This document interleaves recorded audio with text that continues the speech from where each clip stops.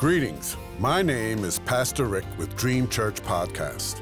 God has given me a yearly devotional on prayer from Genesis to Revelation, guiding you to read and to help you pray daily, with a scripture reference, comment, and ending with prayer. May you be encouraged and walk closer to God, and I invite you to walk with me through this journey. In Jesus' name, amen. Today's scripture reference is from May 24th. 1 Chronicles 16, 31 through 33 says, "Let the heavens rejoice, let the earth be glad. Let them say among the nations, the Lord reigns. Let the sea resound, and all that is in it. Let the fields be jubilant, and everything in them. Let the trees of the forest sing. Let them sing for joy before the Lord, for he comes to judge the earth." Today's comment.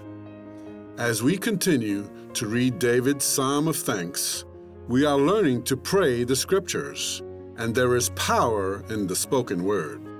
For Jesus, while being tempted by the devil in Matthew 4:4, said, "It is written, man does not live by bread alone, but on every word that comes from the mouth of God."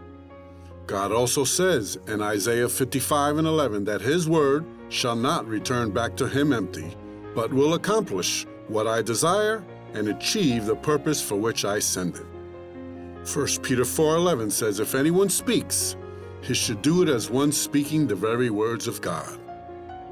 So if the word tells us to rejoice and be glad, let us obey. If we read the Lord reigns, and we know that to be true, let us shout it to the mountaintops. As the Christmas song goes, "Go, tell it on the mountain that Jesus Christ is born." What else has Jesus done for you? Go, tell it.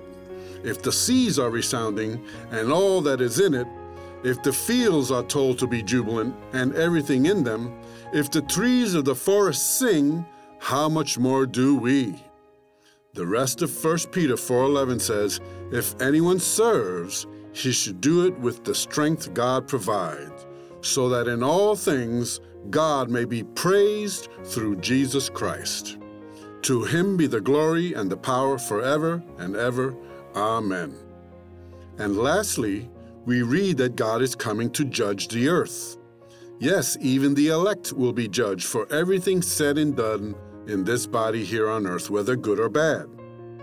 Jesus said he is coming soon, and his reward is with him, and he will give to everyone according to what he has done. Thank God the word says in James 2:13 that mercy triumphs over judgment. The elect will be judged on the mercy seat of Christ.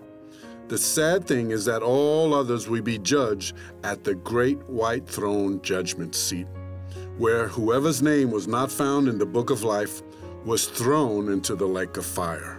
All the more reason to show the world our joy in the Lord. Let us pray. Oh God, let us always be a witness to all around us. Let the unsaved see a supernatural attitude in us that they would want. Let us remember that you are coming to judge the living and the dead. Let us understand that we will stand before Christ alone and what he has done alone for us. This is the victory that overcomes the world, even our faith. Amen. Amen.